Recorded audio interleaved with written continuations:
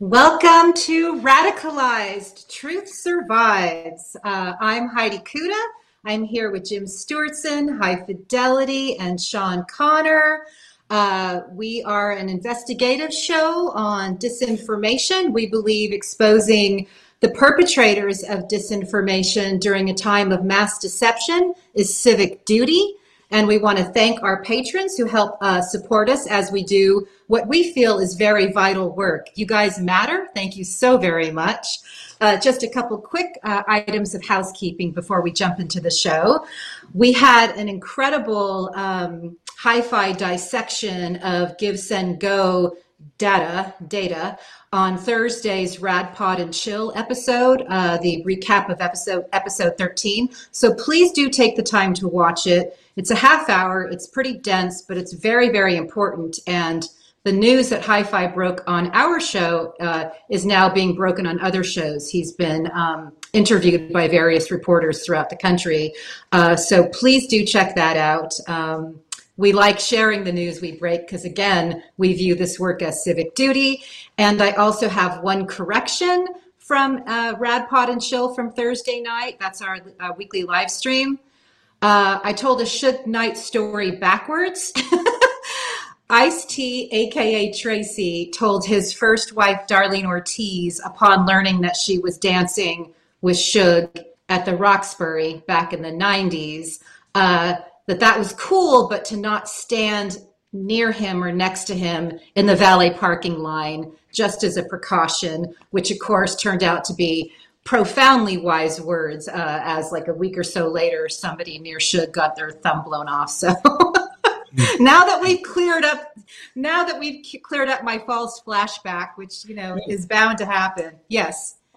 Speaking of Suge Knight, his lawyer is now disbarred from practicing in the state of California for messing with witnesses.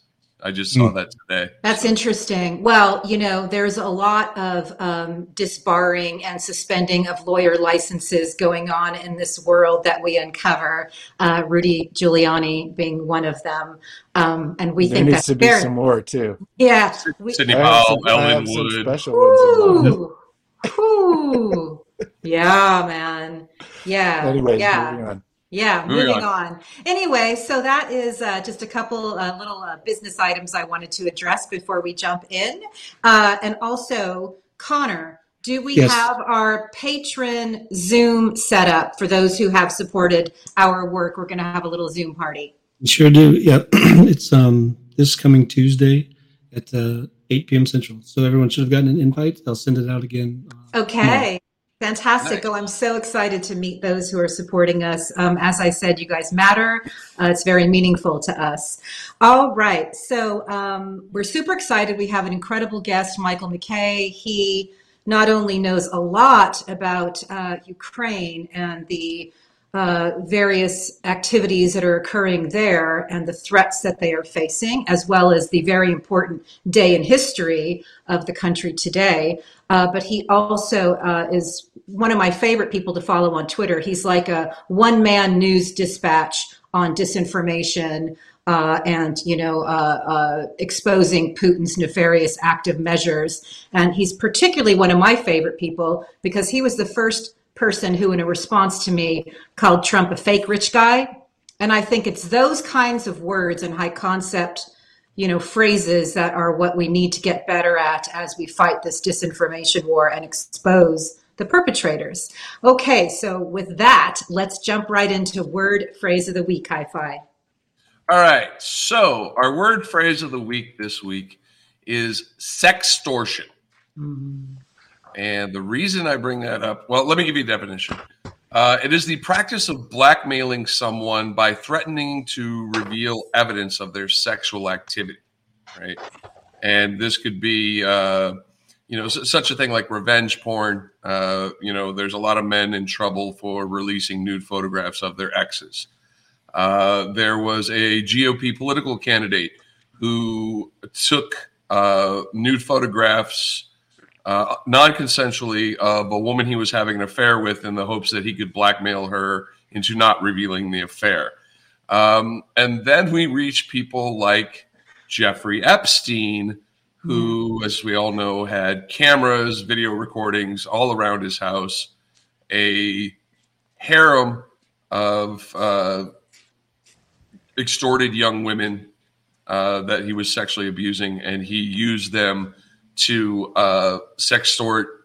Well, let's just say Prince Andrew just settled with Virginia Jeffrey for 12 million pounds, which is $16 million. Which leads me to question, where's he getting that money? But yeah, that's our word phrase of the week. Sextortion. It's a word you should know. And I think it's something we're going to be coming back to. And Jim, you have something to say on that, don't you?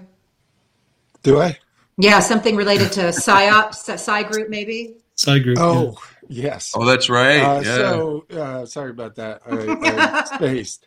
So at the Republican National Committee, at the Republican National Convention, in 2016, there was a group called Psy Group in charge of surveillance of the attendees, of the Republican attendees. Psy Group is infamously a PSYOPs organization that does an enormous amount of harm, did an enormous amount of harm on social media, specifically where they would set people up. They'd set up LARPs and go in and attack people. So this group also set up at the RNC to surveil the members of the RNC, and it is my speculation, and I think very well founded, that there was a lot of sextortion that went on at the RNC, which is why you see some of the fawning, fealty, and feckless, despicable behavior from some of these Republican politicians. Yes. Who have clearly things to hide. I mean, so well, what better example? There are some Lindsey of them Graham, where we pretty much know what, their orientation, things like that. Yeah. Well, and one thing like we really need to mention is I live in Cleveland. This didn't get a lot of national reporting, but there was a massive influx of prostitutes to Cleveland during the RNC. Yeah, absolutely. It was of all genders and sizes. Yeah, you name it. Any proclivity you're interested in. Yeah, I mean, it was really, like, you remember like Richard Spencer was there, and there was just like a white supremacist heyday, and it also happened to have all the best PSYOPs people on planet Earth in attendance. Thank you for that. I always, you mentioned fawning, fealty, feckless behavior, and I always think about, we know that Lindsey Graham was hacked by the Russians, just as the DNC was, and his behavior changed from aggressively anti-Trump to fawning, and continues to this day. One golf trip.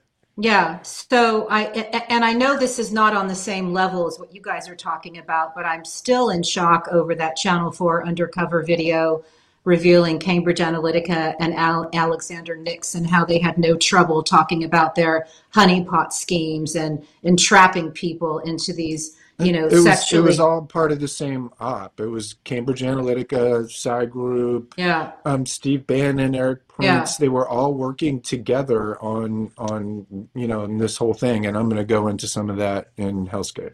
Great. The last thing I want to say is when we talk about these things, the enormity of the amount of women and young girls who have been harmed by all of these operations. You know that I've always believed so much of the pain that we're living through is part of a transnational human trafficking mob, and everything points to Cyprus, and it's all interconnected. And I think about people that I've known in my own personal life who, for example, you're a model, a young teenage girl from, say, Kiev, and you are invited to come to America to be, let's say, a perfume model.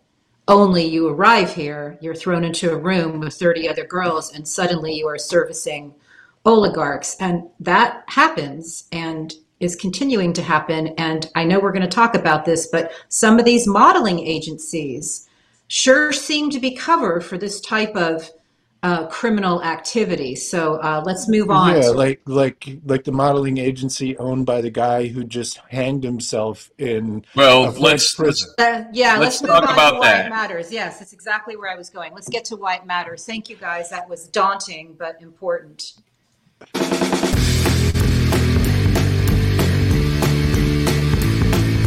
Why does it matter? Why does it matter? Why high fidelity? All right. Why does it matter? First story this week, Give, Send, Gone. Yes. Yeah. What does that mean? So as you know, as we discussed in our live stream, they've raised $9.7 million for the Ottawa truckers. However, the Canadian government has declared the Emergencies Act, and they are seizing bank accounts of people associated with that fundraiser. So the money is freezing, which is good, because if you watched our live stream, you see that I think it's money laundering. Do we have a little tiny clip from that to show? We have a little short example from our live stream. Can we see that for anybody who didn't see the episode? Please watch it. It's 1 hour of the time. There's a lot of jokes involved. Weird. All the patriots out there. Actually, a time progression of the dollar amount, whilst also showing the dispersion of the donations by dollar amount, would give you a pretty idea where the jumps are and where the fakes are. Does it have stamps? It does have timestamps, and that's what I want to point out on this slide right here. 16 donations, all with the same email address, 15 names, 16 different zip codes, 8 Canadian, 8 US, $1,049 in donations. And the donation credit card types: 2 American Express, 6 Visa credit, 3 Visa debit, and 4 MasterCard credit. And again, we have our random. So sus. Sus, goofy, and weird. Yeah, I mean, the only way you're going to find out if this is real or not is to track down the cards, track down the names on the cards, and contact the people, not through the email address that Give, Send, Go gave you, but through the information on file with the credit card company to see if that is a legitimate transaction. And I think they're going to find that some of those transactions are not, in fact, legitimate. They can't be. You can't have 16 credit cards on one email address, or maybe you could, but not 16 actual email addresses, and not 16 different cards. I mean, I've got a couple of credit cards and bank cards, but I don't have 16. It'd be strange. And if you did, you wouldn't have 16 different names and addresses. No, they'd all be under one name. The other thing that I want to bring up about Give, Send, Go, in the code release, they're looking at taking crypto in the future, and the Canadian government has contacted a number of crypto, I guess you call them exchanges online, saying, we need you to freeze that. And the crypto exchanges have replied with, yeah, fuck you. Wow. Well, so that's going to be interesting. This to me is economic war. Yeah. That is the important fight. Like crypto has been set up intentionally to be able to hide transactions, right? Like all these influencers and social media trolls and all these idiots who are getting paid, they're just getting paid in crypto. And you just transfer some shit on some random like coin somewhere, and it's immediately laundered. No one ever has to know. Well, I just reread Dave's Troy original thread on this subject from a year ago. It really holds up. His predictions seem to be glaringly true. And shout out to our friend Dave, who launched his podcast today based on some of the stuff that he's been doing. The more the merrier. So hell yes. Well done, Dave. I'll be watching that. Yeah, well done, Dave. I'm so proud of him. I just blanked. What's my second story, Sean? Your second story is Model Mayhem. Model Mayhem. Thank you. Wow. A little bit. Yeah, okay, that's why I blanked on it, because this one's ugly. This one's really ugly. Yeah, exactly. Do it fast then. All right. Basically, what happened was a man who ran a modeling company who was accused of drugging models, raping models, and providing models, basically young Eastern European women and young women from all over the world to Jeffrey Epstein. His name is Jean-Luc Brunel. And Jean-Luc Brunel was found hanged in his prison cell in France as he was awaiting trial. 75 years old. 75 years old. Well, here's the interesting thing about Jean-Luc Brunel's being found hanging. They found him between checks, and the cameras in his wing of the prison weren't working that day. Damn it. I hate when that happens. Why does that sound familiar, Epstein? What? Sounds familiar. And actually, I need to point something out here. There are 3 deaths that are very, very important. One is John McAfee. John McAfee was hooked into technology. He was hooked into crypto. He was hooked into criminal activity. He was found hanged in a prison cell. Jeffrey Epstein was tied into criminal activity, financial criminal activity, sextortion. He was found hanged in his jail cell. Jean-Luc Brunel, sexual activity, criminal sextortion, providing young women to Epstein, found hanged in his prison cell. If you don't see a pattern, I don't know what to tell you. So that's that story. The amazing pattern is all those pesky video cameras that just don't work. Mm-hmm. So I would like to say to Mr. Paolo Zampoli, who also ran a modeling company. Make sure that the cameras work in your prison wing when you get arrested, bud. Well, yeah. I'd like to also say the same for Donald fucking Trump. Who also ran a modeling Trump models, agency. Yeah. Trump models was just trafficking. Can I just say about Trump models? There was an incredible investigation by Mother Jones. At the very least, it was a Ponzi scheme. They would charge these girls rent to live 3 to a room or however many to a room, and they were paying more rent out of the fees they were earning than it would have actually cost to go get themselves a little place. So, Ruth Ben-Ghiat, I love quoting Ruth. Ruth said something really brilliant this week again, and it's very simple. She said, I still can't believe that Donald Trump was president of the United States because he is a lifelong criminal. That's it. Yeah, he happens to. That is the underlying mystery of all of this, right? How did that happen? Well, we know how that happened, and I'm going to talk about that in a little bit. One thing that if you study his history, his lawyers often settle on the courtroom steps, and one great example of that was Trump University. The very first headline after he was installed with the help of the Russians into the presidency in 2016 was a $25 million settlement for Trump University, another Ponzi scheme. It's glaringly obvious to those of us who study and do this kind of work. And one more thing I want to say about Hi-Fi's Give, Send, Go, that kind of in-depth reporting and research, it doesn't happen by itself. That's a lot of man hours dedicated to this kind of work and this kind of civic duty. So I just want to say I appreciate you. I appreciate all the work you guys do. Oh, I'm still analyzing it, actually. And I've actually obtained some other data sets. I'm going to be looking for the same patterns in other fundraisers from Give, Send, Go, because I think they have a history of doing this.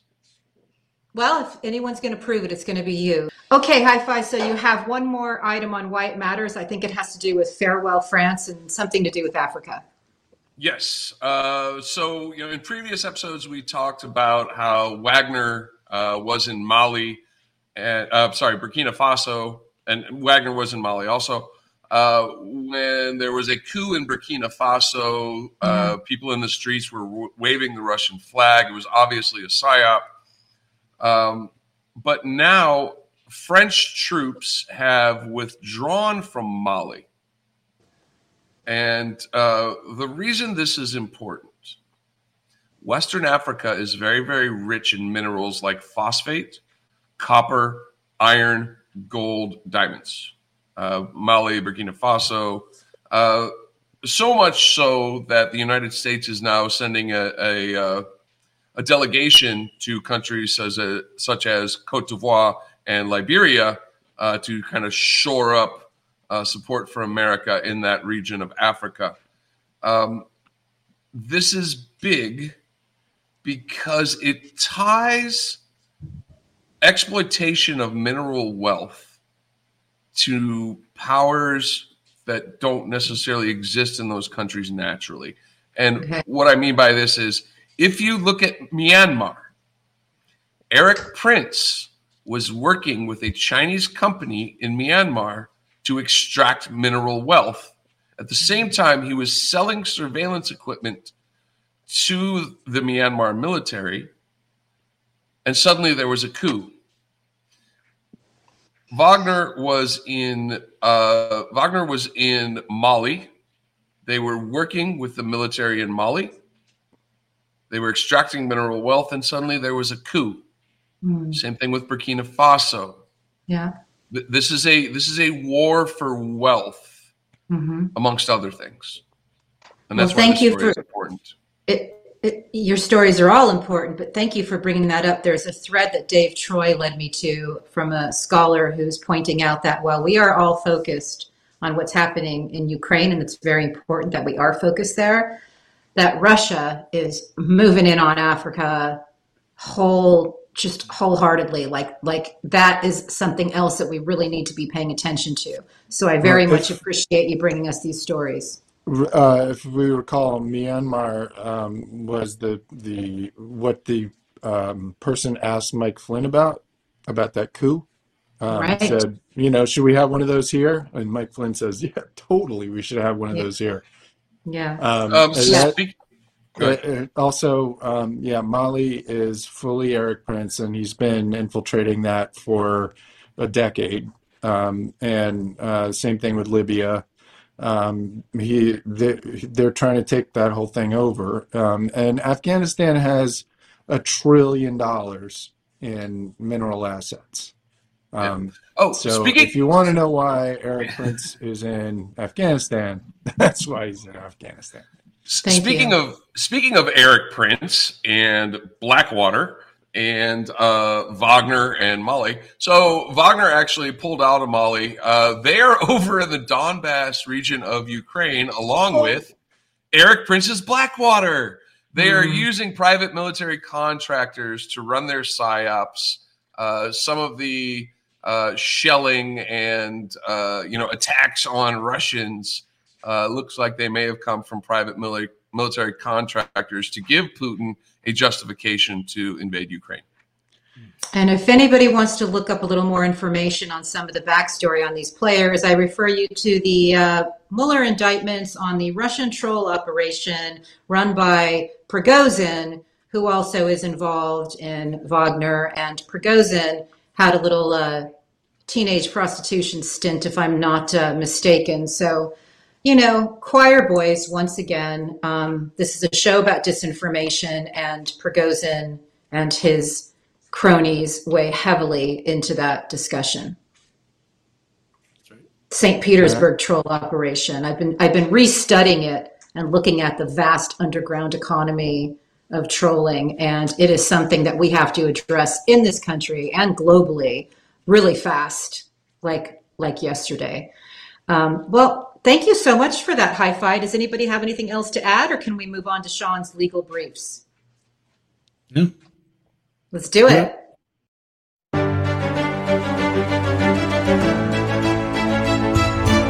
Brief legal briefs. Brief legal briefs. Love it, dude. So this is just following up on the racial discrimination lawsuit against Tesla that was filed. It looks like yesterday, the California Department of Fair Employment and Housing joined the suit, which is very good news. So they've joined the suit against Tesla for the horrific conditions and abuses that mainly African Americans had to endure while at the flagship Tesla plant in California.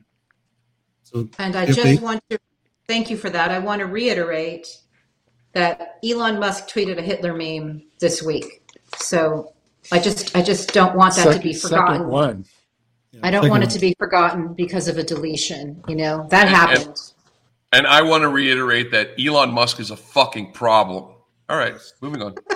Every episode. Okay, all right. Let's move on to Hellscape. We have exactly a perfect amount of time to get through this, so let's do it. Jim Stewartsen's Hellscape. Oh, fuck. There we go. Oh, fuck. Oh, fuck. So I had a oh, fuck yesterday when, pardon me, I saw a New York Times article that was literally disinformation. Like not even good disinformation. Pretty weak sauce, honestly, and it was printed in the New York Times as if it not only held water but was somehow to be believed. And I would like to disabuse as many people of that idea as possible, and that's what this Hellscape is all about. So as a bit of just preamble, as most of you know, I was mass reported off of Twitter by bad actors, and that sucked because I had 45,000 tweets that I knew like the back of my hand. It was part of my brain basically. That was part of the reason they took it away, is because I had threads about literally everything. But what I did recently was start to rebuild my kind of database, but I did it in a real database this time. So Sean, if you can pull up that screen, I'd appreciate it. Cool. So this is one of my databases. This is of all of the people. Not all of the people. Will get much bigger, but it's a lot. The most important people who have been involved with, Flynn's entire operation from beginning to end. So I could tell stories about all of these people, but just click on not Q real quick. So one person who's not on that fucking list is Paul Ferber, who is a mentally ill white nationalist in South Africa, who is a Q follower, who is one of the most voracious advocates of Q that there is, because he thinks it's real. So go ahead and click on Paul Ferber, the first one. So here's the front of the technology section with Paul Ferber's face. This guy is incapable of feeding himself, honestly, much less being Q. He followed along with Q. So go to the next one. So here's where this is coming from. Right? I'm just going to be perfectly blunt. Disinformation actors who are embedded on the left. So these guys are not telling the truth, and they're not telling the truth on purpose, putting aside all of my personal history of being abused by these people. Yes, high five. Frederick Brennan. Frederick Brennan was a 4chan troll who started 8chan, and he was part of Gamergate. He is a caustic individual. He's yes. Let's not get started. He wrote he wrote for the Daily Stormer for pro eugenics. His lawyer was Mike Cernovich. Like whatever. Like the idea that anyone would believe a thing this guy says is unbelievable. Much less the New York Times. The New York Times. Anyway, moving on. So here's from this story, and look who's being platformed as the speaker of truth, Mr. Brennan, and to back up this idea that Paul Ferber, this mentally ill white supremacist who's a Q follower, it's coming from Fred Brennan. It's coming from Mike Rothschild. It's coming from this part of the left that is trying to fool you into thinking that Ron Watkins is Q, and now they're throwing Paul Ferber in to confuse you even more. Neither of them are Q. Moving on to the next one. Here's Paul Ferber in 2019 being super upset. This is there's like 75 tweets showing how Q is now fake because he believes that Q is real. Next one. If anyone can point me at a single piece of hard intel dropped by Q recently, I will apologize and change my mind. This is 2020. You notice Big Dickanon? I tried not to. That's the level of LARPing that this guy does. Okay. The idea that he's Q is silly. Here's the reason why. I'll get to that in a second. Next one. Sorry, you had to see Big Dickanon again. Next one. It's the world. Okay, so here's the report that they use to back up this silliness. So up at the top, you've got this multivariate analysis with numbers on the axes that are not labeled, and then there's sort of blobs around two of them.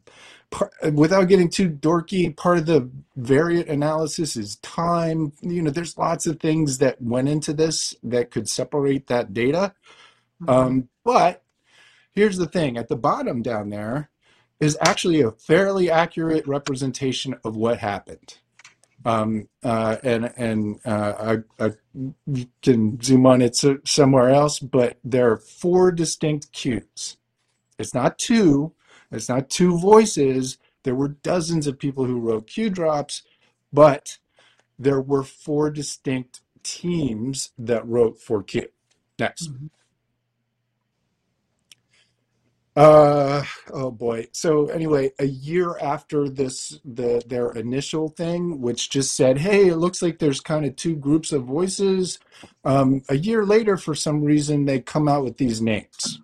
Let me be clear about something. Paul Ferber imitated Q for years. Big Dickanon is imitating Q in like stupid ways. That's the reason why his analysis lines up, is because he imitated it for years afterwards. They are matching against somebody who's imitating Q and pretending that means he's Q. It doesn't. It means he's a fan of Q, a super fan. Next. So down here at the bottom of one of the studies that is mentioned by the New York Times, it says, oh, by the way, there's this other person that it could be, who is Christina Urso. Christina Urso was one of the people who formed Patriot Soapbox with Jerome Corsi, Mike Flynn's employee Tracy Diaz, and Coleman Rogers. They absolutely did write Q drops. Paul Ferber never did, but certainly Patriot Soapbox did. All right, let's go back. Now, wasn't Tracy Beans inauthentically amplified by the Internet Research Agency? Absolutely the case. No doubt about it. And she was deep in Pizzagate, by the way. So here's Jack Posobiec. So just scroll through these real quick. Just kind of tool through them. So I will have 2 questions when you get a breather. What's that? I will have 2 questions when you get a breather. Keep going. Okay, cool. So now go to QLR. So now you're going to see a lot of the same faces. So keep going, scroll down. A lot of the same faces. Okay. So these people are people who over time participated specifically in the creation of the QLARP or the posting of Q drops themselves. Okay. All right, go to actual Q. And I will pause here for a second. And Heidi, why don't you go ahead? Okay. My two questions are, number one, is this part of the vast underground disinformation economy? Are many of these people paid to do this type of work, this type of what appears to fuck be criminal yes. mind fucking? Okay, that's number one. 100%. Number No one's running a harmful LARP for 5 or 6 years for for free. free. Okay. That doesn't happen. Okay. Because, again, we're talking about there's a human cost to this. There's a human cost to this Right. disinformation. People have So- murdered, they've showed up at an insurrection. And I just want to know if they're being paid, because I think there has to be there's got to be criminal activity here. It's organized crime, Okay. guys. All right. This is organized crime. It is Thank a you. combination of ISIS and the mafia. That's what we have.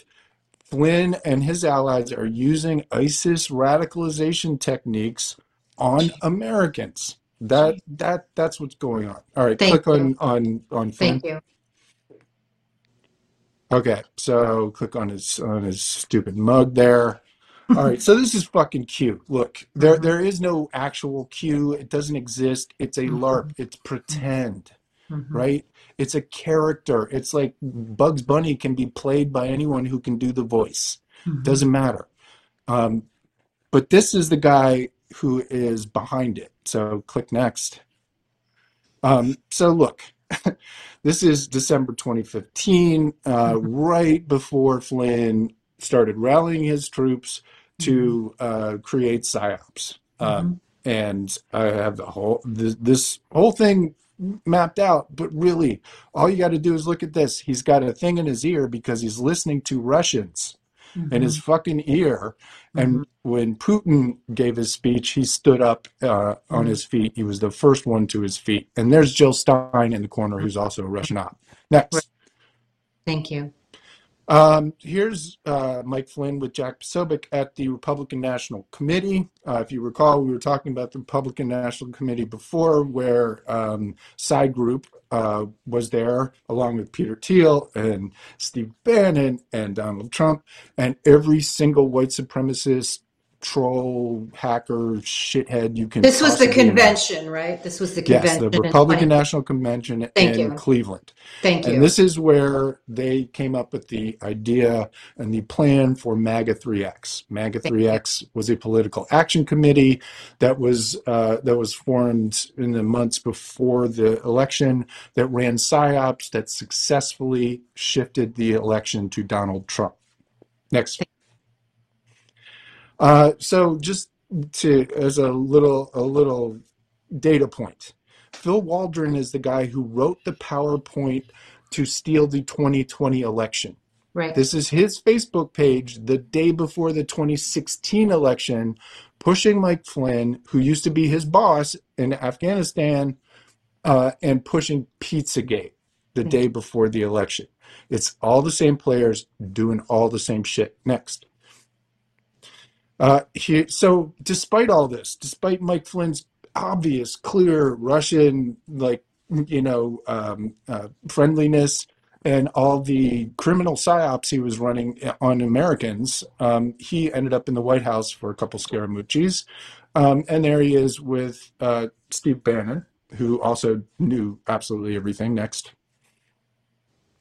So here's, and I put in a couple other ones, Sean. Here is a Q drop, and I'm not going to go over this too much, but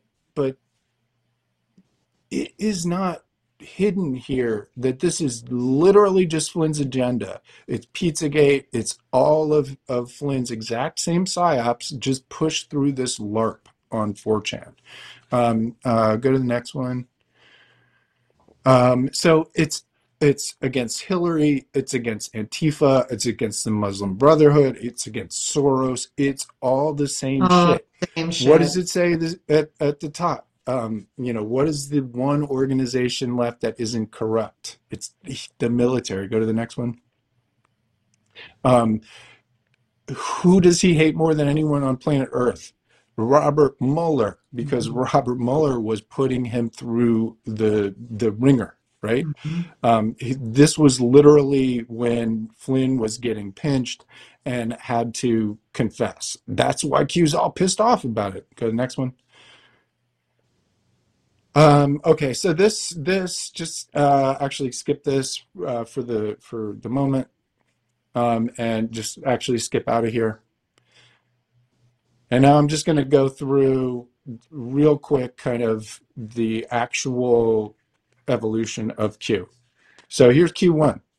Here are the 4 people, in addition to Mike Flynn, who actually were there on the Discord server and wrote the Q drops. It's Doug Stewart, who I've written a lot about on my Substack and don't feel like getting into right now. James Brower, click on that real quick. So James Brower admits everything. Just click on it. We're going to go through these real quick. Click on the first one. There we go. So here's the guy. He lives in Rhode Island, where Mike Flynn does. Groyper, white supremacist. Next. You see Tony Podesta there at the bottom. So Jordan Sather, who joined the Q team right after this video, by the way, said, "Hey, James Brower admitted it was him," which is true. Go next. Here's James Brower on November 4th, 2017, literally 6 days after Q started, saying, "I hope you enjoyed the 4chan posts, Q." He's saying it like there's no reason why this guy would do this other than to put a marker down to limit his liability, because he wanted to take credit for it, but he didn't want to take credit for what was going to happen next. So James Brower and Microchip, super good friends. So this one is important too. The same day he admits he's Q, he wants to do a new troll campaign saying white people are the real minorities, only 6.5% of the world population. James Brower says, "Awesome. Now everybody go do your job." That's what this is. Look very carefully at this. These are the 2 people who started Q, going and pushing great replacement theory, neo-Nazi great replacement theory, 6 days after Q started. Next. Here's James Brower talking to Microchip on Skype. Next.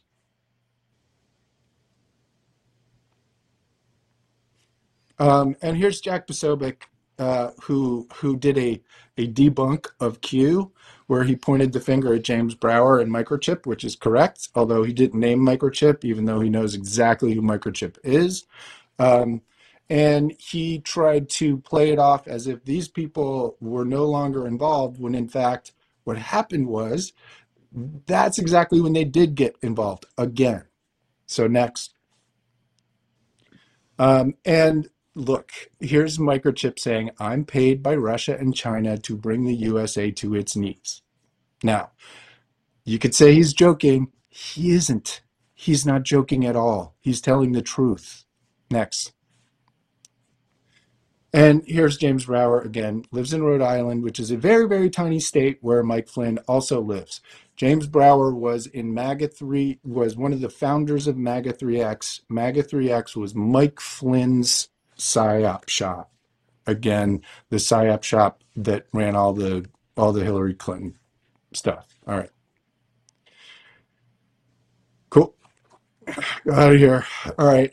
So I'm not going to get into Defago, Microchip, and the rest, but in Q. But what happened is Microchip, James Brower, they left. They were like on November 4th. That's what that Twitter thing was. They left the server, and a bunch of other idiots got invited in.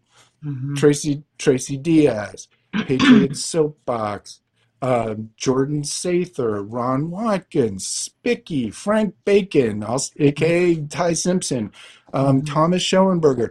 They all came into this Discord server, and that's what happened after the first 6 days leading up to about the end of November. they were all in there and they were doing Q drops, and there was some, some fighting around, and they kind of fucked up here and there, but it was fairly consistent, and they tried to do a good job. And then everything got all messed up. Tracy Diaz, Jerome Corsi, actually go to Q3. So around the middle of December, Tracy Diaz, Jerome Corsi, Jordan Sather, Dave Hayes, aka Praying Medic, Coleman Rogers, and a bunch of other people left 4chan and went to 8chan. That's when Ron Watkins got involved. Mm-hmm. He was hanging around. He was in the Discord. He was interested in it, but he was never Q before or after they moved to 8chan. What happened was there was a fight. There's a tussle between people who were trying to keep control of the QLARP, but Tracy Diaz, Jerome Corsi won out. They got it to 8chan, and Ron Watkins put his stamp on it. He said, because he's a dipshit, not because he's a mastermind, because he's dumb. He said, it's only going to be on 8chan from this day forward, which, by the way, screwed them because they couldn't put it anywhere else. Anyway, doesn't matter. Ron Watkins ran the website. He was in the meetings. He's in the DM rooms. Yeah. Not Q. Right. Never Q. Right. Next. So without getting too much into it, on August 8th, 2018, Q switched ownership back to a lot of the same people that there were before. Jerome Corsi, Patriot Soapbox, Tracy Diaz, they got kicked out. They changed management in summer of 2018 back to some of these same guys. And that's a whole other story I will get into later. But go back to Flynn real quick, and this will be the end. Actual Q. Yeah, there we go. Just click on him. Go to that video at the end there. So to give you an idea, so not that one, the other one. That one.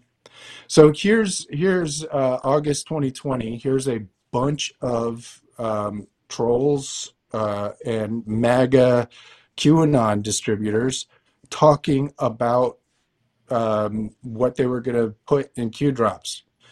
You see Ron Watkins there, you see Jim Watkins, but you also see Mike Flynn, you see this guy Jayanon, you see a whole bunch of these guys talking about the stuff that Q is interested in. And at one point, and if you scroll a little bit further, you will see that Mike Flynn shows up and says, "Great job, everybody. You're doing awesome." Keep scrolling a little bit. It's in there. Keep going. Anyway, there's a moment in there where you see Mike Flynn do the thumbs up and give the American flag. Go to the next one. And this is final thing. Look, the very last Q drop was one of Mike Flynn's favorite songs by Twisted Sister, called "We're Not Gonna Take It." And it was a MAGA video with boat parades and all kinds of shit, right? That was the very last Q drop, one of Mike Flynn's favorite songs. Now, in the video, there was a bunch of little clips, including very specific clips of a road and things like that. Now, just kind of skip forward to later on. Now, this is Mike Flynn's video that he uses for his Reawaken America tour. That uses the same song. That uses "We're Not Gonna Take It" by Twisted Sister. And after he's at the end of this clip, he says, "That's one of my favorite songs." Wink, wink. He's taking credit for it. He wants everyone to know he's Q. If you go to his Telegram feed, all it is basically Q drops. He's just doing it as himself. It's all anti-Hillary. It's pedophiles. It's all the same shit that Q did. It's fucking Anthony Weiner. It's promoting Jack Posobiec and Mike Cernovich. He's just going back to what he always was. Yeah. So listen, the idea, and get rid of this for a second, and then I will stop. The idea that this QAnon victim, Paul Ferber, who is nobody to be, mom should be proud of. Don't get me wrong, but the idea that this guy created a psychological operation that is destroying America from the inside out is absolutely fucking insane. And the idea that the New York Times would print that, like, credulously, is just astonishing to me. So, no, Paul Ferber is not Q, and neither is Ron Watkins. Thank you. End of Hellscape. Wow, Jim. This is a show that exposes disinformation, and this is why we do this show. And before we invite our guest in, I have one question. Was the New York Times useful idiots? Have you reached out to them? Okay, so we're going to slice this up and send it to the data team and the writers there and see what they can make of it. But, again... I don't believe anybody at the New York Times is trying to cover up for Mike Flynn. Mm-hmm. What I think is that there are very, very clever disinformation actors out there who can fool human beings like reporters, can fool human beings like editors who should. Well, that's one of the games that's played on 4chan. It's been played for years on 4chan. Is they plant fake stories to make journalists look stupid. So just like the Soviet Union's been doing it forever, and it's coming from blue check marks. I saw some of the same people who attack me regularly, who attack you guys involved in this story. So there's various levels of culpability, but we're going to cut this up, send it to the New York Times, and see what they let's be clear. Those blue check marks are intentionally doing this. Yes, intentional at this point. Yes. That's why I asked. Are these paid operatives? And clearly, yes. I don't think the New York Times is. People who are pushing this disinformation at them are. Well, again, I want to point out to our patrons that the work that Hi-Fi does on something like Give, Send, Go, where he's analyzing data sets, and the work that Jim puts into this, all these man hours, this is volunteer work. This is civic duty. It's why we do this show. And I'm overwhelmed. I'm very grateful that the show exists, and that's all I want to say. Okay, so I'm very grateful this show exists for many reasons. I just mentioned a couple, but also because we get the greatest guests from around the world. Peter Jukes from Byline Times, my editor there, tweeted this guy's work maybe a year ago when I started to read Michael MacKay, our upcoming guest. And I am so honored that he's joining us today. And Sean, I hope he's on deck and ready to go. That's so wonderful. I can't wait to see his face. I mean, I'm fans of these folks on Twitter, and then I actually get to meet them when they come on the show. There you are. Oh my gosh. Hello. How are you, Mr. MacKay? Yeah, me too. Hi, I'm very well, thank you. Michael, pleased to see everybody. We're so happy you're here because the platform's wonky and the Wi-Fi's wonky. The less you move, the easier we'll be able to hear you. So if you freeze, I'll just explain to our audience, we have this issue periodically. So I just want to say, Dr. Michael MacKay, Ph.D., expert in Russian hybrid warfare, particularly interesting background, both as someone who really understands all of the active measures and the various attacks that Ukraine has been dealing with, but you also happen to be living in Ottawa, Canada, which has been in the news recently. So we have so many things that we want to ask of you, but the very first thing I'd like to ask of you, first, can you give our viewers just a quick briefing on your background, better than I can do? Okay, sure. You described me as an expert in Russian disinformation, hybrid warfare, and I have become that, but I didn't want to be. My passion and interest is Ukraine. And I've been involved with Ukraine since soon after independence.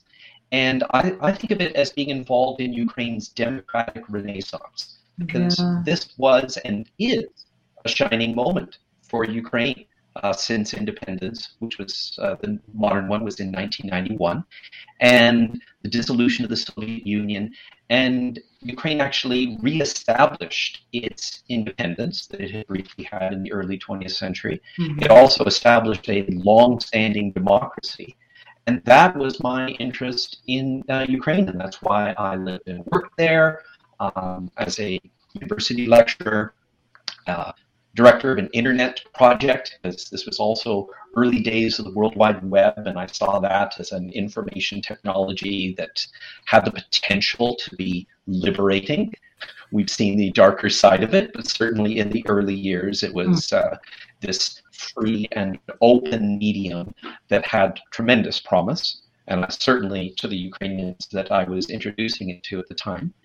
And also I've been to Ukraine several times as an international election observer, including at two very pivotal moments, the Orange Revolution in 2004, and actually three moments, the rise of Yanukovych in 2010, and soon after the Revolution of Dignity and the Russia's invasion of Ukraine in 2014.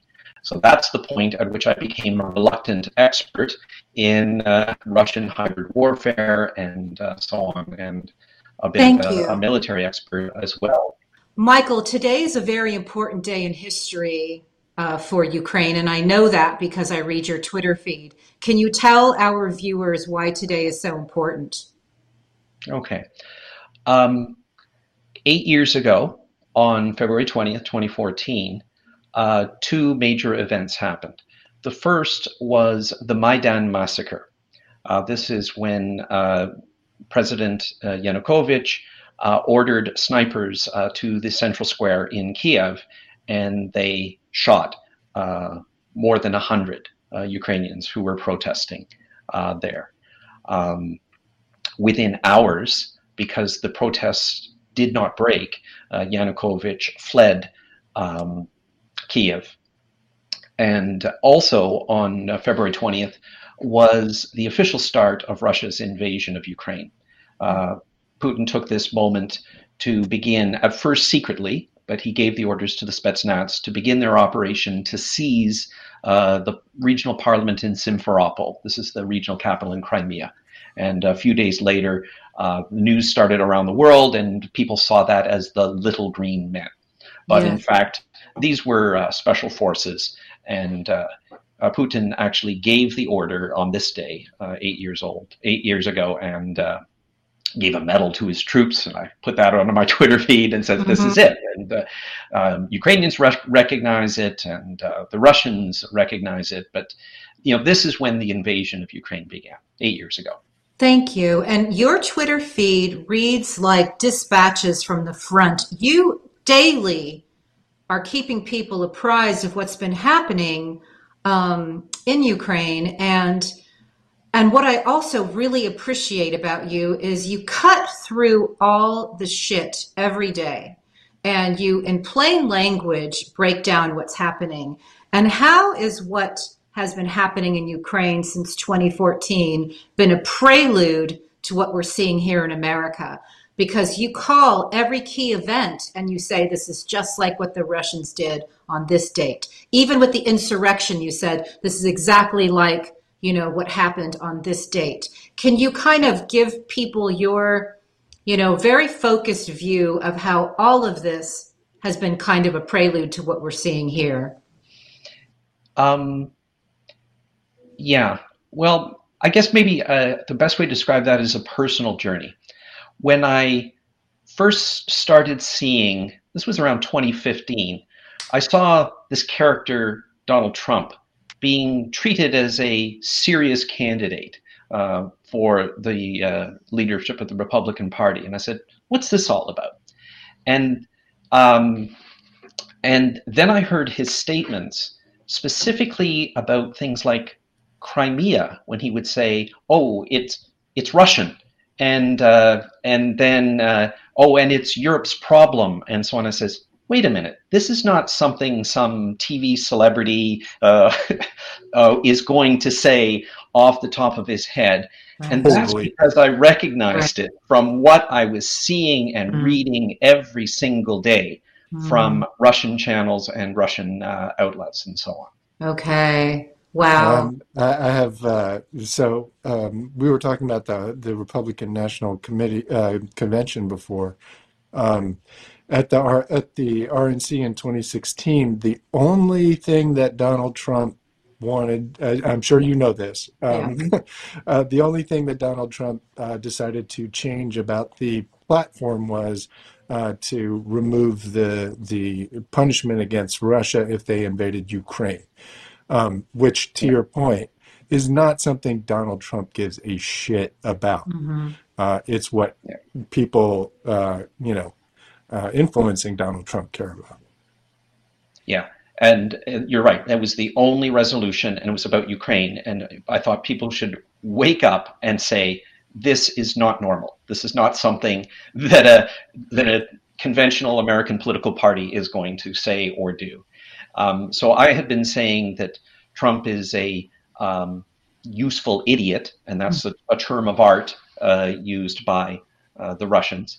By the end of 2015, actually the summer of 2015, I was saying that. And by the late winter in 2016, when I saw that Manafort was coming in, and I said, oh, well, this is the guy Putin assigned for Yanukovych. So I said, oh, this whole Trump for president is a Russian-backed operation. Obviously, it has other influences and so on. But I said, okay, come on, you can't.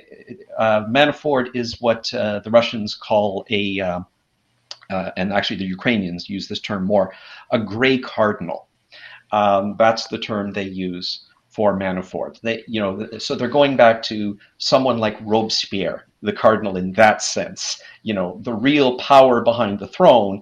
And they use the term gray because, like everything about Russia, it's hidden, it's secret, it's not the way it seems to be.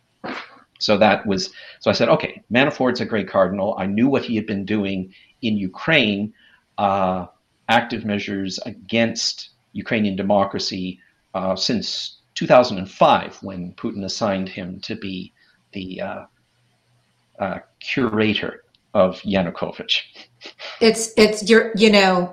I'm just sitting here overjoyed to hear these words that are direct and to the point. That presidency was a Russian operation. Can we just hear it again? I mean, it's just, we here see it, but it's so clouded by the disinformation and the endless flood of shit and the fog of unknowability and all those things that you know about.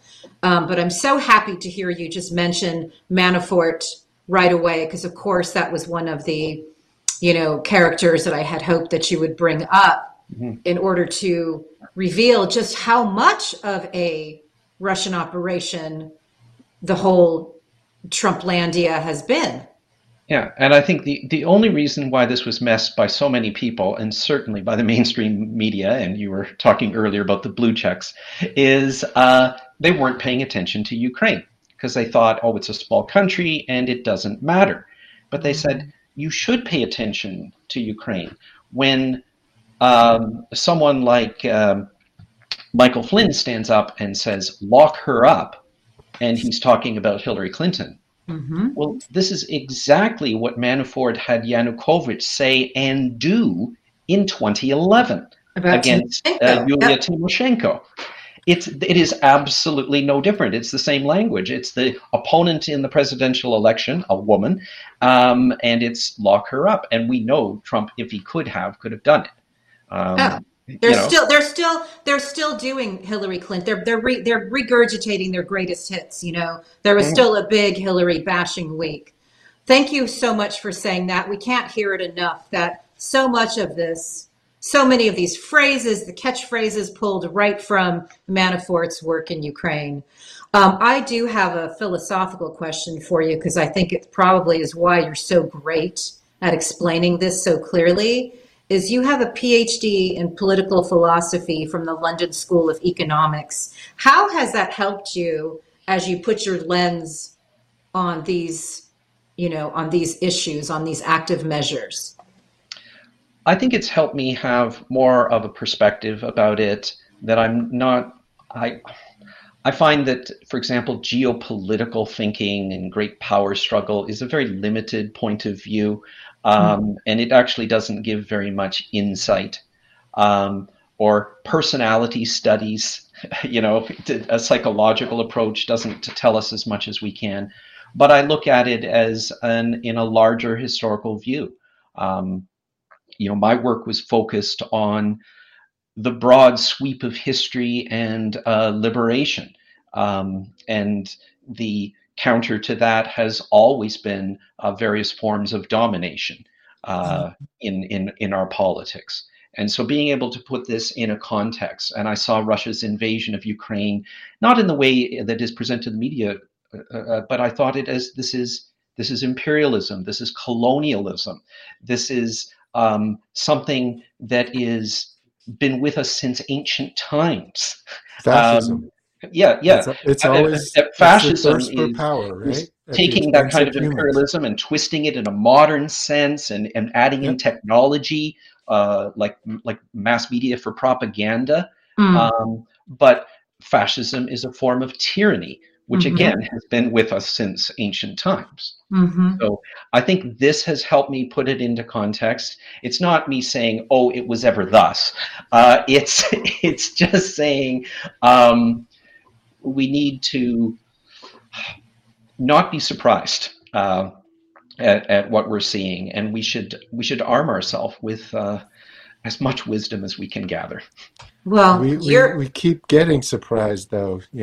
I mean, we are just simply following step by step in Weimar Germany's shadow, step by step by step, and we simply cannot, remind people enough that this has happened before, and not only can it happen here, but it is. It is because we're being attacked from all sides, and it's with all the details. And it's when we bog ourselves down in the details, that's where we can get lost. Agreed. So I got a couple different questions for you. Sure. How much do you think, obviously Putin wants to take Ukraine because he wants the territory, but how much do you think that Putin needs to take Ukraine to get back some of his money? Like we know Medvedchuk, who is a billionaire, who is in jail right now. We know Kozak, who runs TV stations that pump out propaganda. He's in big trouble. Kolomoisky, who I don't know if you've seen the news, but Credit Suisse and Deutsche Bank are in a ton of trouble for money laundering right now. How much do you think this is Putin trying to get in there and grab his money before it's all taken away from him? I think it's useful to look at that, but I think it more motivates a lot of the people around him. I think his motivation is primarily what he set out in a kind of propaganda piece, or manifesto, I guess is the right term, last year, on the historical unity of the Ukrainian and Russian people. I think he's much more of a chauvinist, really, a Russian chauvinist, as much as he is a crime boss. But, I think Ukraine, it's Russia as an empire that without Ukraine ceases to exist. And that is, to me, the real threat. So you think Duginism and Eurasianism is what's driving him, the Moscow as a third Rome kind of thing? Yes. I think he takes things personally. He's not as cold a calculator. He's certainly not a strategic genius at all. For example, he takes being driven out of Dresden in 1989, 1990 very personally, as a personal defeat, and revenge is a big part of that. So yes, Duginism, although he's not so influential now, and Putin does take the imperialists as kind of a fake opposition, but he really adopts their credo. This notion of Ruski Mir, Russian world, it's everywhere Russians are. That to me is a motivator. Yes, he does need to secure his crime empire, and he would have liked to have had someone like Yanukovych stay in power, because there'd be no need to invade Ukraine if Ukraine remained as corrupt as it was under Yanukovych. Mm-hmm. He can do some things with the oligarchs, especially Medvedchuk and Firtash and the like. But I think there's enough other sources of his revenue, that it's not substantial enough for the great risk he's running. So we got to say, why is he running this? A risk that is frankly a risk to his life. Mm-hmm. It's got to be more than just money. Okay. Yeah. Power and rebuilding the Soviet Union. Oh, that was amazing. You once referred I think to. I just want to say one thing. I think what you said about the personal injury to his ego is really important, and it flows through a lot of these guys. Mike Flynn is a really good example of that as well. He took being fired by Barack Obama, being investigated by Hillary Clinton. He took all of those things incredibly personally, and it really is a little boy kind of ego thing with a lot of these guys, where they get an injury to their ego and they simply cannot stop attacking the person who injured them. It's like an obsession or something. Mm-hmm. So I have a question about Belarus. So Putin has basically established an army in Belarus, and Lukashenko is just rolling over for it. Now, Belarus borders Latvia, Lithuania, NATO members. Yep. How severely should NATO take this presence of a Russian standing army in Belarus? Is this something that NATO really needs to worry about, considering we're looking at the start of World War III? Mm-hmm. They should treat it massively seriously. Okay. And they should treat the fact that Belarus is not actually an independent country. Listen to what they're saying. They're talking about everything Lukashenko says. He now says the Union State of Russia and Belarus. That is a fact. So we're talking about one country. If it's from the context of Belarus, they use that language. If it's from Russia, they say the Russian Federation. But it is one thing. Putin's in charge. And Lukashenko is now no different than Kadyrov, who's his warlord in Chechnya. So they're equivalent figures. So you're absolutely right about what it puts on the border of NATO. I mean, before this, it was, a little bit of Estonia and a tiny bit of northern Norway. And that's it in terms of land border. Now, 3 more countries, Poland, Lithuania, Latvia, with major borders. And I've been across the border between Belarus and Latvia, and it's just, there is no natural barrier whatsoever, They can just roll right in, basically. Yes. Yeah. And those are relatively small countries, and they should treat it extremely seriously. Thank you for that. We only have a couple more minutes. I have a couple quick questions that I think are important, certainly to me, based on your reporting. What is your greatest frustration with reporting and disinformation that you're seeing regularly?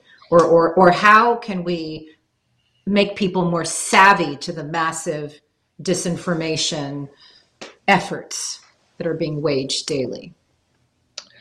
Okay. I think at the moment, the number one is the disinformation about talking about what we will do if Russia invades Ukraine. Russia has invaded Ukraine. They did invade Ukraine 8 years ago. The nature of the invasion is not like we see in like old newsreels about Nazi soldiers breaking through the border in Poland and rolling in with tanks. It didn't look like that. Actually, it did a little bit, but we ignored it. There were tanks rolling across the border in 2014, and we ignored it. So ignoring the invasion because it doesn't look quite like what we think it should is a huge mistake. The other one of my pet peeves is misinformation about describing the nature of that invasion. To talk about Crimea as only in the context of annexation, which is just some formal little decision that the Russian invaders and occupiers made. It's like the least interesting thing you could pick, and that's what people talk about. And then to talk about the invasion in the east of Ukraine as pro-Russian separatists. This is actually just false. No, that is outright disinformation. It's not picking the wrong thing. It's just picking something that's false. Okay. These are Russian troops, but they're Russian colonial troops. So we have to have the concept of that. The officers are Russian. The command is Russian. The money, the weapons, the arms, the orders, everything about it is Russian. Focusing on who the soldiers are. Oh, they're mercenaries. They're from all over the place, and they're local people who were conscripted in the army. That's always been true about imperial armies for hundreds and hundreds of years. Yeah. So it's like the least important thing you could pick upon it. These are Russian soldiers, and they are invading, and they have been invading for 8 years. So that is my pet peeve. That is incredible. I have two quick things, and then we'll let the guys wrap it up. You referred to Trump as a fake rich guy. Can I just hear a sentence on that? Because I think people are still very confused about him. Yeah. They are confused about this, but you see this appearance of wealth, and then you realize the substance of it is money laundering. And I think money launderers are fake rich guys. It's other people's money. Thank you. And you folks probably know much more about the real estate deals. We know which, of course, a lot. A great way to buy money is to buy a $1 million condo for $30 million cash. Great. And you just do it again and again and again, and you can appear to be a rich guy. So I've described that many times, and it's the same thing as Yanukovych. Yanukovych looked like a rich guy, but none of the money was his. It belonged to the Ukrainian people. Yes, thank you for that. That was, to me, I think our viewers need to hear that and then take it into their communities and make these things stick the way disinformation's been sticking. Let's come up with messaging that'll stick, that's real information. Clearly, you are in a city that people have been seeing a lot from, and from where we're sitting and the type of investigative work that we do, what's been happening in Ottawa, Canada with the trucker convoy looks a lot like an active measure. Looks like it doesn't have much to do with mandates and more to do with perhaps white supremacy. That's what we learned from one of our colleagues. You're in the city. Can you give us a statement about what you're seeing? Absolutely, it is an active measure. I'm in the city. In fact, I'm in the secured zone at the moment. A police operation started a couple days ago, and there's a police checkpoint just a couple blocks from me. It is an active measure. If you look at the city of Ottawa, for example, our double vaccination rate is over 90% at the moment of everyone over 12 years old. I mean, try to get that pretty much anywhere else in the world. Wow. Can't get it here. There's no actual law. People talk about mandates. There's just a regulation, and everyone is wearing their masks indoors. It's just the way it is, and people are happy with that. We're good with that. We listen to our public health officers and this kind of thing. So these people come in and they're saying things that are frankly alien. And then I realized it's nonsense. What they're saying is not important. It's what they're doing and what they've been funded to do by foreign sources that is the most important thing. You can talk about vaccine mandates and all you want, but what you're really doing is honking horns, blocking traffic, stopping people from going to work, harassing businesses. And I describe this as titushki, which is a wonderful term Ukrainians came up with for these organized rent-a-mobs who actually, they are useful idiots. They can believe all kinds of things, and they can easily be manipulated to do these actions. But we should pay attention to what they're doing, not pay less attention to what they're saying, because they can say all kinds of things. And most importantly, pay attention to the money and where it's coming from and what the funders really want. And that's the one thing I really appreciate the Canadian government for doing, because they invoked a Emergencies Act, which in Canada is equivalent to what used to be in the last century the War Measures Act.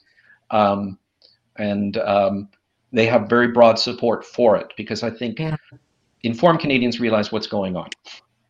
Thank you so much for that. We are just about out of time, but Hi-Fi, you got something you want to say? I'm stealing the word titushki. I love that. That's awesome. That's one of the tweets I retweeted from him today. Yeah. The second thing is, let's you and I talk after the show, because I think I found some of the people who are funding the Ottawa Titushki, and I've got some information for you. You might want to pass on to your member of parliament. We'll talk about that after. Wonderful. Oh my gosh. I have a last yes, question. Jim. What? So just tying these subjects together, Ukraine and what's happening in Ottawa, and what's about to happen in the U.S. They're planning something for March 5th, I think, is when they're going to do it. It sure feels like a bigger plan by Putin to start to disable, his enemies like America. He's obviously got an enormous amount of active measures going on here. Yeah. Do you have a sense for what the plan is? It feels like he's starting to, actually do kinetic stuff in Europe, and things really seem to be, starting to get more kind of physical here, like these kind of truck convoy things, not to mention insurrections. Yeah. Do you have any insight into what's in this guy's head right now? I've always said that his focus is Ukraine. It's always been Ukraine. And as unflattering as it is to American viewers, the United States is a side campaign. Right. And I think Putin was as surprised at his success in 2016 as he was pleased with it. But anyway, I think that he's going after allies of Ukraine, the ones who've supplied arms. For example, even Canada, as much as we're able, we just delivered weapons yesterday and are keeping doing it, the US, Britain, and so on. So he's targeting all these countries because he is mobilized for an offensive. I've been tweeting today about all the early signs of launching in a couple of days. That's his focus is. It's his offensive, and to distract major allies of Ukraine as much as possible. That's his plan. Gotcha. It's just hard. It's hard to believe that we're just the side hustle. I mean, Well, if you keep your, you have an opponent, and your opponent has backing. If you keep your opponent's backing on their back foot, if they keep them off balance, it's going to be easier to defeat your opponent. Here's the thing. I think it was a side hustle until he hit bingo. Yeah, in 2016. It was. I think when not going to win against the United States, where he can weaken it, right? Yeah. And he wants to weaken us, weaken, and you can weaken it with chaos, because he's a KGB agent. Exactly. He's not interested in good things for Russia. He's interested in bad things to his enemies. That's right. There we go. Thank you. Thank you for that. Oh my gosh. Wow. I am so grateful. Once again, I always feel like the time goes so fast and we have so many more things we'd love to ask you, but we do ask that you would join us again. I'm sure that things are going to be moving very quickly, and having you as such a clear-headed translator is very, very reassuring for me. Well, thank you very much. It's a pleasure to be on and to talk about these things and to make the connections with you guys. Thank you so very much. Would you do me one favor? Would you keep an eye out for Eric Prince's Blackwater and Prigozhin's Wagner over in the Ukraine? I want to keep an eye on those guys. I don't trust them. Wagner are already there, and I'm very sorry to say that they have already started to execute operations against civilians in Luhansk. So I'm just very saddened about what I'm seeing in the last few hours. Well, because you are the dispatch that we all need, can you just give everybody your Twitter account so people can follow things happening in real time? Sure. It's at MHMCK. All right. Well, we will include that also in the information that we send out. Thank you so much for your time. It's been incredibly insightful and illuminating. And we look forward to seeing you again. Thank you, Heidi. Thanks you. Thanks so much. Wow. That was amazing. Wow. Yeah, oh, man. I know. That guy clarity is the word. Like he's just very, very right, exactly to the point, exactly as you said. Can I just tell you guys that I feel like this show gets the best guests ever. All right. I mean, I'm thrilled. I'm trying to find this video that I wanted Sean to end on because here it is. I'm going to resend it to you right now, if that's possible. This video that I'm sending Sean right now has brought me so much incredible joy. And I don't know if you guys already have seen it or not. Was this the... There's Ottawa? A guy in Ottawa. Yeah, he's awesome. Who is just some random dude who's just banging a pot to annoy the people who are part of this active measure that we were just talking about. He's just banging a pot. And all the truckers and the people who support the truckers who've been honking and wreaking havoc and doing just stupid shit, for days on end, are so annoyed by him. And he just brought me exquisite joy because he's one guy on a street corner banging a pot in order to make his point that these people are all freaking idiots. And he did it so well. Look, that's information warfare, right? Yeah, right. And honestly, we got to start fighting it. I'm sorry to say it, but we cannot be these passive little units anymore. We're just watching them encroach on everything that we care about. Yeah. We have got to start fighting back. And it's hard. Trust me. I'm a fucking casualty right now. I'm getting my Twitter back though. Watch. I just wonder what the fuck our government is doing. Some of the people in our government have to be seeing this and understanding it. But then I see these idiots on both the left and the right, let's just let Putin have Ukraine. Let's not worry about trucker convoys. Well, we know who they're working for. Shut the fuck up. Yeah. Well, they're not working for America. They're clearly part of Putin's fifth column. Yeah, we talked about last week. They need to start doing what they did with what they're doing with Ukraine, which is just saying what they know, right? Mm-hmm. That's all they did. And it's so refreshing to actually, have a government telling you what is going on, right? They need to do that here too. They also say, look, these are active measures. Yes. And the DOJ is just still dicking around. And I gotta say, one thing that I want to point out is that I sent you guys the article this morning about how U.S. officials are actually getting out in front of Putin's disinformation narrative. They're calling out his false flag operations. They're basically calling out how he, the potential of him, the Russian authored chemical assault designed to look like Ukrainian aggression, a fake movie plot. They called that out. What that does is that deflates the effort. It deflates the active measure. So keep on getting ahead of it. Why don't they call out pandemic? Yeah. Why don't they call out the fact that Bernie Sanders, seriously. Josh Hawley, and fucking Tucker Carlson are talking the same shit about Ukraine? Yeah. How many people has pandemic killed? Yeah. Right?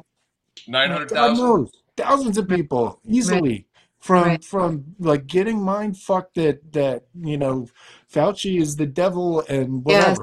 right? Right. Our government Right. needs to do the same thing all day long that they were doing about that false flag video, about Yeah. this false flag video that's killing Americans. Right. And all the rest of the bullshit, and Tucker Carlson too. Right. Well, definitely join us as we actually do as much exposing of this stuff. We are 4 people who are trying to keep Putin off balance by doing the type of work that we're doing. And I'm very proud of us. And I'm proud of this episode today. Can we make sure that one thing gets to Putin? Hey, Putin, you're a mentally ill little bitch who's going to get his ass kicked. Fuck you, bud. Sorry. Sorry. My bad. Oh, I think we'll probably cut that in post.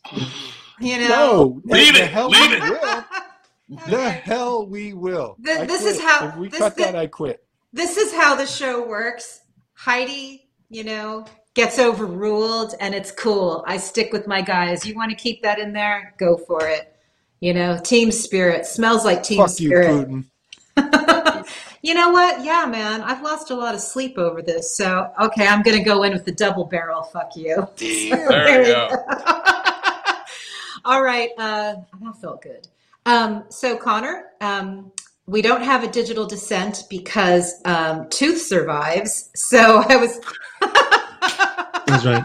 That was not my joke. That was Hi-Fi's. Connor, once again, is showing what a true warrior he is by working through agony over a busted tooth. So we love you, Connor. Tooth survives. Tooth survives. Not this one. Not that one. That one didn't. I love this show and I love you guys. And I feel like we're making a difference. And thank you again to our patrons. And away we go. Till next week. Cheers. Thank you.